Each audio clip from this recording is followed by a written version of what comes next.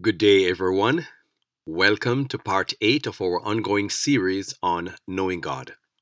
This is Pastor Ken Richards, and we continue today shedding light on issues concerning the character of God. Now, whenever there is a misconception of any person, it must, in fact, it can only negatively impact our relationship with that person. And this is more true than anywhere else when it comes to our relationship with God. God invites us, dear friends, into a faith relationship with Himself, one which is based on absolute surrender of our heart, our will to Him. The scripture states, "Trust in the Lord with all your heart, and lean not unto your own understanding. In all your ways acknowledge Him, and He will direct your paths." Proverbs chapter 3, verses 5 to 6. Notice the language. Trust how? With all your heart. In all your ways acknowledge Him. Now, this is the language of total self-surrender. This level of trust, however, dear friends, will be impossible to attain if we're harboring erroneous or wrong beliefs about God. It is a fact of life that no one can fully trust another person, while at the same time believing that there is something sinister about them, some measure of ruthlessness or violence which is just brooding beneath the surface of their character, just overshadowed maybe by acts of goodness and mercy, but which nevertheless can break forth with a vengeance that will cause them to drown a whole world of people or burn whole cities of people to the ground, men, women, and children. If we believe that this is somehow in someone's character, it's going to be hard to trust them completely. Because if you ask anyone, would you pour gasoline on a city of people and burn them all to the ground? They would say, no, I would never do that. And yet they would not think that they're more loving than God, but yet they think that God does this because they misunderstand the things that they read in terms of the way these things really happen. We can tell ourselves otherwise, Oh yeah, I can trust him completely. We can even try to drown out the nagging questions at the back of our mind by plunging ourselves into the hype and the formalities of religion. But the nagging questions don't just go away. They remain there beneath the surface of our thinking, beneath the clamor and the noise of religious rituals with which we try to block them and to drown them out. And these nagging questions remain there only to resurface and to create doubt in our minds when we find our own lives seriously challenged by difficulties and hardships, or maybe our life is on the line, our life is threatened, and we start thinking, why God? How could God do this? Why is God punishing me? We find ourselves start thinking along these lines. What did I do to deserve this? Why is God making this happen to me? But this is usually, dear friends, a time of revealing, when many come to find out that they never really knew God. And when it comes to more serious circumstances, in order to survive or to get out of a very difficult, life-threatening situation, many end up denying their Lord and abandoning Him, even as the disciples themselves did when Jesus was arrested in Gethsemane to be crucified. They ran away from Him. He told them they would do that, and they said, no, we would never do this. And yet they did. After walking with Jesus for 3.5 years and thinking they really knew Him. No, fortunately, they had the opportunity of realizing and making things right in the aftermath of His resurrection. But for many people, this is a final choice, as we have seen in many parallels throughout history. The relevance of this topic, dear listener, is highlighted by the fact that in sure fulfillment of Bible prophecy, events in the world are rapidly developing and ripening into a state of global crisis. which will soon fulfill the words of the prophet, who described the period of time towards the end as a time of trouble such as never was ever since there was a nation. Daniel chapter 12 and verse 1. This is a time when it will be revealed who each person really believed in. On a worldwide scale, the flames of crisis are being fanned into a terrible fire by the forces of evil. And sooner or later, in the face of great adversity, everyone will have to make a choice as to who their God is. Jesus himself predicted that this will be a time during which the hearts of the people will be failing them for fear and for looking upon the things that are coming upon the world. Luke 21 and verse 26. The Bible also predicts that many professed Christians, out of fear, will end up denying their faith in Christ in order to get food, or in one way or another to save themselves from hardship. And this they will do because they never really knew God, though they thought they did. In the same way that you don't really know who your friends are until that friendship is tested, and you truly need a friend to stand for you even at the cost of their reputation, that's when you know who your friends are. So too, you don't really know if you trust God until that faith and that trust is tested. No wonder Jesus asked the question, when the Son of Man comes again, shall he find faith on the earth? Luke 18 verse 8. The question, dear friends, is intended to project the idea that genuine faith will be scarce. Hence, there is a need for this time of a message which helps to shed light in the dark corners of popular understanding of God, so that we might be clear, so that we can be delivered from all misgivings, all misconceptions concerning his character, so that we can truly understand what the Bible means when it says that God is love and that he will never leave us nor forsake us. And so that this will become no more just a statement of something to recite because it sounds good. God wants us to fully understand what is implied, what is meant in the statement that God is light and in him is no darkness at all. 1 John chapter 1 and verse 5. So that we can come to see that God is life and in him is no death at all. That the truth about God is revealed in the life of self-sacrifice by the love of Jesus Christ and by his death on the cross for sinners who hated him. The Bible tells us in Romans 5, 8 to 10, but God has shown his love towards us in that while we were yet sinners, Christ died for us. Much more then, being now justified by his blood, we shall be saved from wrath through him. For if when we were his enemies, we were reconciled to God by the death of his Son, much more, being reconciled, we shall be saved by his life. When we were his enemies, we were saved by the death of his Son. God is saying, this is who I am.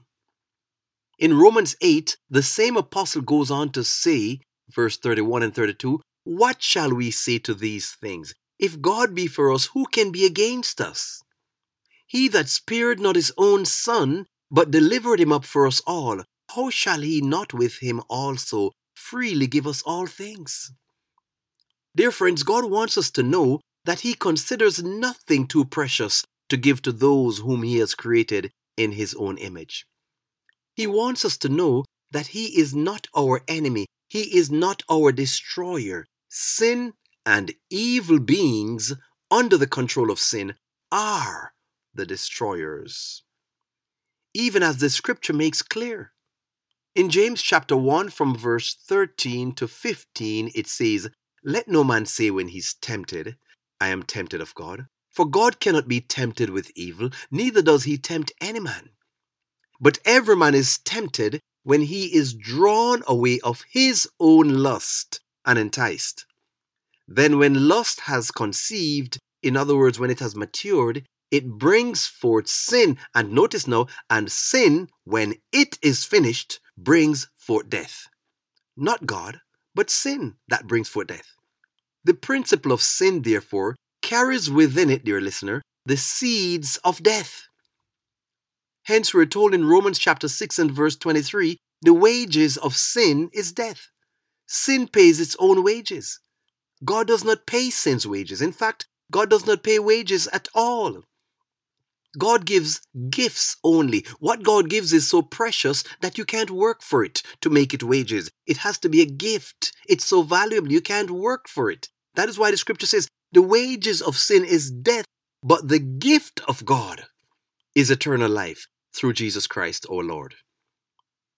And then after making it clear in verse 15 of James 1, that it is sin that produces death, it continues on and it flows into the beautiful verse that we have expounded on in an earlier segment of this series. Verse 16 continues. It says, "Do not err, my beloved brethren. Do not make the mistake of thinking otherwise." Verse 17, "Because every good gift and every perfect gift is from above and comes down from the Father of light, with whom there is no variableness, there is no variation from good gifts, neither a shadow of turning." He does not vary, he does not turn from that way of giving good and perfect gifts. The book of Revelation, dear friends, makes the point that just before the return of Jesus Christ, there will be a point at which every person living will have made their decisive choice, when every case will have been decided and everyone's eternal destiny will be sealed forever. This will be during Earth's great time of crisis, when all will have to show who their God is and in whom is their faith resting. Whether it is the creator of all mankind, or man and the corrupt systems of men who have given themselves over into the service of Satan. Then the Bible shows us that the irrevocable, the unchangeable decree will go forth as shown in the last chapter of the last book of the Bible. In Revelation 22 and verse 11, it states, "He that is unjust, let him be unjust still. And he which is filthy, let him be filthy still. And he that is righteous, let him be righteous still. And he that is holy, let him be holy still. And behold, I come quickly, and my reward is with me, to give every man according as his work shall be." So everyone's choice, dear friends, will be fixed forever. The true understanding of God is essential to have, so that when this unchangeable line is drawn in the sand, and no one is able to change from that point, he that is filthy, let him be filthy still. And he that is holy, let him be holy still. When this line is drawn in the sand, we will be found still faithful, still standing on the side of God. But in order to stand through the test up ahead, we have to know God. Thus, as one inspired author writes, I quote, it says, "Those who wait for the bridegroom's coming must say to the world, 'Behold your God.' The last rays of merciful light, the last message of mercy to be given to the world will be a revelation of his character of love." End of quote. So by his Spirit's working upon hearts, God will ensure that everyone will in one way or another be exposed to the truth concerning him and be given the opportunity to accept or to reject it, so that their eternal choice will be fixed, whether for good or for evil, on the basis of having received evidence. Now we can see why in John 17 and verse 3, Jesus in his prayer, his famous prayer, stated the words, "And this is life eternal, that they might know thee, the only true God, and Jesus Christ whom thou hast sent." You know, in last week's study, we saw that when the Bible is closely and carefully studied, it becomes evident that the common expression, the wrath of God, is not something of God. It is not something coming from God. And neither does it describe an attribute of God's character. When used in reference to God, wrath describes not a response of violence on the part of God, but rather it describes a state, a condition in which the presence of God is removed from a person or from a situation or from a nation or from a world. It represents what happens when the presence and protection of God has been withdrawn due to the persistent disobedience of a people in rejecting Him. In other words, a state of wrath is created. When iniquity has reached a certain point, which God, who reads the heart, alone knows, then He is left no option but to remove Himself, leaving the rebellious to what they have chosen.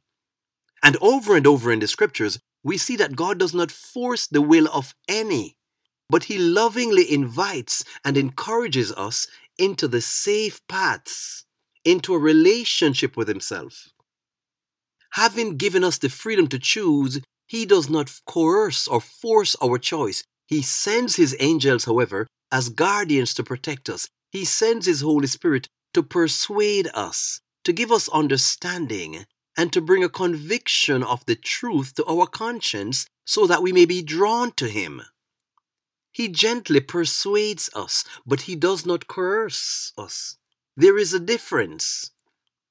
The use of coercion or force to intimidate or to compel any of His creatures would be an infringement upon their freedom of choice.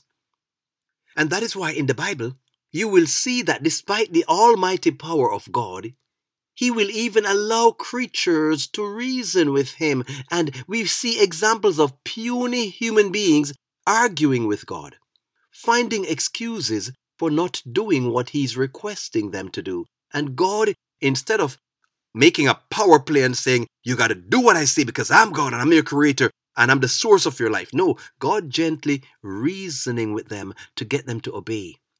Here is just one of many examples. God appears to Moses in a burning bush and tells him that He has come down to deliver Israel out of bondage in Egypt. And He will use Moses as the leader in their deliverance. Let's read the narrative from the scriptures. God is speaking to Moses. Exodus chapter 3, verses 9 to 10. Now therefore, behold, the cry of the children of Israel has come up unto me, and I have seen the oppression with which the Egyptians oppress them. Come now therefore, Moses, and I will send you unto Pharaoh, that you may bring forth my people, the children of Israel, out of Egypt. But notice the response of Moses in Exodus chapter 4 and verse 1. And Moses answered and said, But behold, they will not believe me, nor listen to my voice, for they will say, The Lord has not appeared unto you. In other words, Moses is saying, if I go and tell them the Lord appeared unto me and sent me, they will not believe me. God now responds, verse 2 onwards. And the Lord said unto him, What is that in your hand? And he said, A rod. And he said, Cast it to the ground. And he cast it to the ground, and it became a serpent. And Moses fled from before it. And the Lord said unto Moses, Put forth your hand, and take it by the tail. And he put forth his hand, and caught it, and it became a rod in his hand again. That they may believe that the Lord God of their fathers, the God of Abraham, the God of Isaac, and the God of Jacob, has appeared unto you, Moses. And the Lord said furthermore unto him, Put now your hand in your bosom. And he put his hand into his bosom. And when he took it out, behold, his hand became leprous as snow. It was full of leprosy. And he said, Put your hand in your bosom again. And when he put his hand in his bosom again, and then took it out of his bosom, and behold, it was turned again as his other flesh. In other words, it was back to normal. God is here showing Moses that He has all power. He's saying, Moses, if I send you, just go, trusting me. You have nothing to worry about, because all power is mine. And yet, notice again, verse 10. And Moses said unto the Lord, O my Lord, I am not eloquent, neither now or before, or since you have spoken to your servant, but I'm slow of speech and of a slow tongue. He's still finding excuses. And the Lord said unto him, Who has made man's mouth? Or who makes the dumb or the deaf or the seeing or the blind? Have not I the Lord? God is saying, who makes man's mouth? Who makes the dumb to speak, the deaf to hear, the blind to see? Is it not I? Now therefore go, and I will be with your mouth, and teach you what you shall see. And yet Moses continues. And he said, O my Lord, send, I pray thee, by the hand of him whom thou wilt send. Moses saying, I can't go, Lord. Send somebody else, please. I'm afraid. And notice the next verse. Verse 14. And the anger of the Lord was kindled against Moses. And what did he do? Did he burn him up or something? No. And he said, Is not Aaron the Levite thy brother? I know that he can speak well, and also, behold, he comes to meet you, and when he sees you, he'll be glad in his heart. And you shall speak unto him, and put words in his mouth, and I will be with your mouth, and with his mouth, and I will teach you what you shall do. No, this is the Almighty we are talking about. Almighty in power, and yet uses his almighty power only and always under the constraint of wisdom and love. Because power without wisdom is destructive, but God's power is never exercised apart from his wisdom and his love.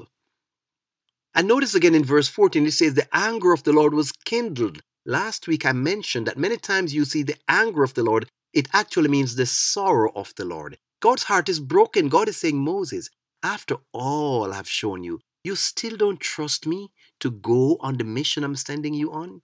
It means God is saying, Moses, you're breaking my heart right now. It's just a matter of language. So we see that man has freedom of choice. And that God does not use force, but he seeks to persuade gently. It was never God's intention for Aaron to go with Moses. God's purpose was to send Moses, and Moses remonstrated, and he insisted, and eventually God gave in and said, okay, Moses, have it your way. I'll send someone with you, Aaron, your brother. He doesn't force us. But when it comes to the unrighteous who embed themselves in sin and rebellion and refuse God's ways, eventually he has to leave them alone. He allows them to have what they choose also. Now, this withdrawal of God is often referred to as him giving them up or giving them over or delivering them up. If he gives them over, it can only mean that there is someone or something that he gives them over to. Now, this does not in any way mean that God is saying, okay, Satan, you can have them. It merely means that when God finally removes himself from the picture, who automatically steps in? The enemy of God and man. The hedge of protection is removed, and thus the evil one has more access and control over those who are given over to wrath. Now, the Apostle Paul gives us a glimpse into what the wrath of God is. And so we will wrap this study up today by turning to the book of Romans chapter 1 from verse 18. And we will see that the apostle here is talking about people who reject God and his righteous principles. Notice how verse 18 starts out. Romans 1 from verse 18. For the wrath of God is revealed from heaven against all ungodliness and unrighteousness of men who hold the truth in unrighteousness. Notice, the wrath of God is what? Revealed. When something is revealed, it is made plain. So therefore, what follows must be that the apostle is giving us a plain view, a revelation of what God's wrath entails. Verse 19, because that which may be known of God is manifest in them, for God has showed it unto them. In other words, these are not people who are ignorant of God. They knew his ways. It was shown to them, but they turned away from it. Verse 20, for the invisible things of him from the creation of the world are clearly seen, being understood by the things that are made, even his eternal power and Godhead, so that they are without excuse. It is telling us that even in nature, The invisible God has revealed himself to mankind through the things that he has created. The things that are made, it says. The intricacies of nature testify that there must be a divine creator of it all. That means the scientists and those who dig the deepest in studying the things of nature should be the greatest believers. But that's the camp in which we find some of the greatest atheists. But it says no one will have an excuse. It says they are without excuse. Verse 21, because that when they knew God, they glorified him not as God, neither were thankful, but became vain in their imaginations, and their foolish heart was darkened. Professing themselves to be wise, they became fools, and changed the glory of the uncorruptible God into an image made like to corruptible man, and to birds and four-footed beasts and creeping things. So they spiraled downwards into deeper and deeper idolatry. Verse 24, wherefore God also gave them up to uncleanness through the lust of their own hearts, to dishonor their own bodies between themselves, who changed the truth of God into a lie and worshipped and served the creature more than the Creator, who is blessed forever. For this cause God gave them up unto vile affections, for even their women did change the natural use into that which is against nature.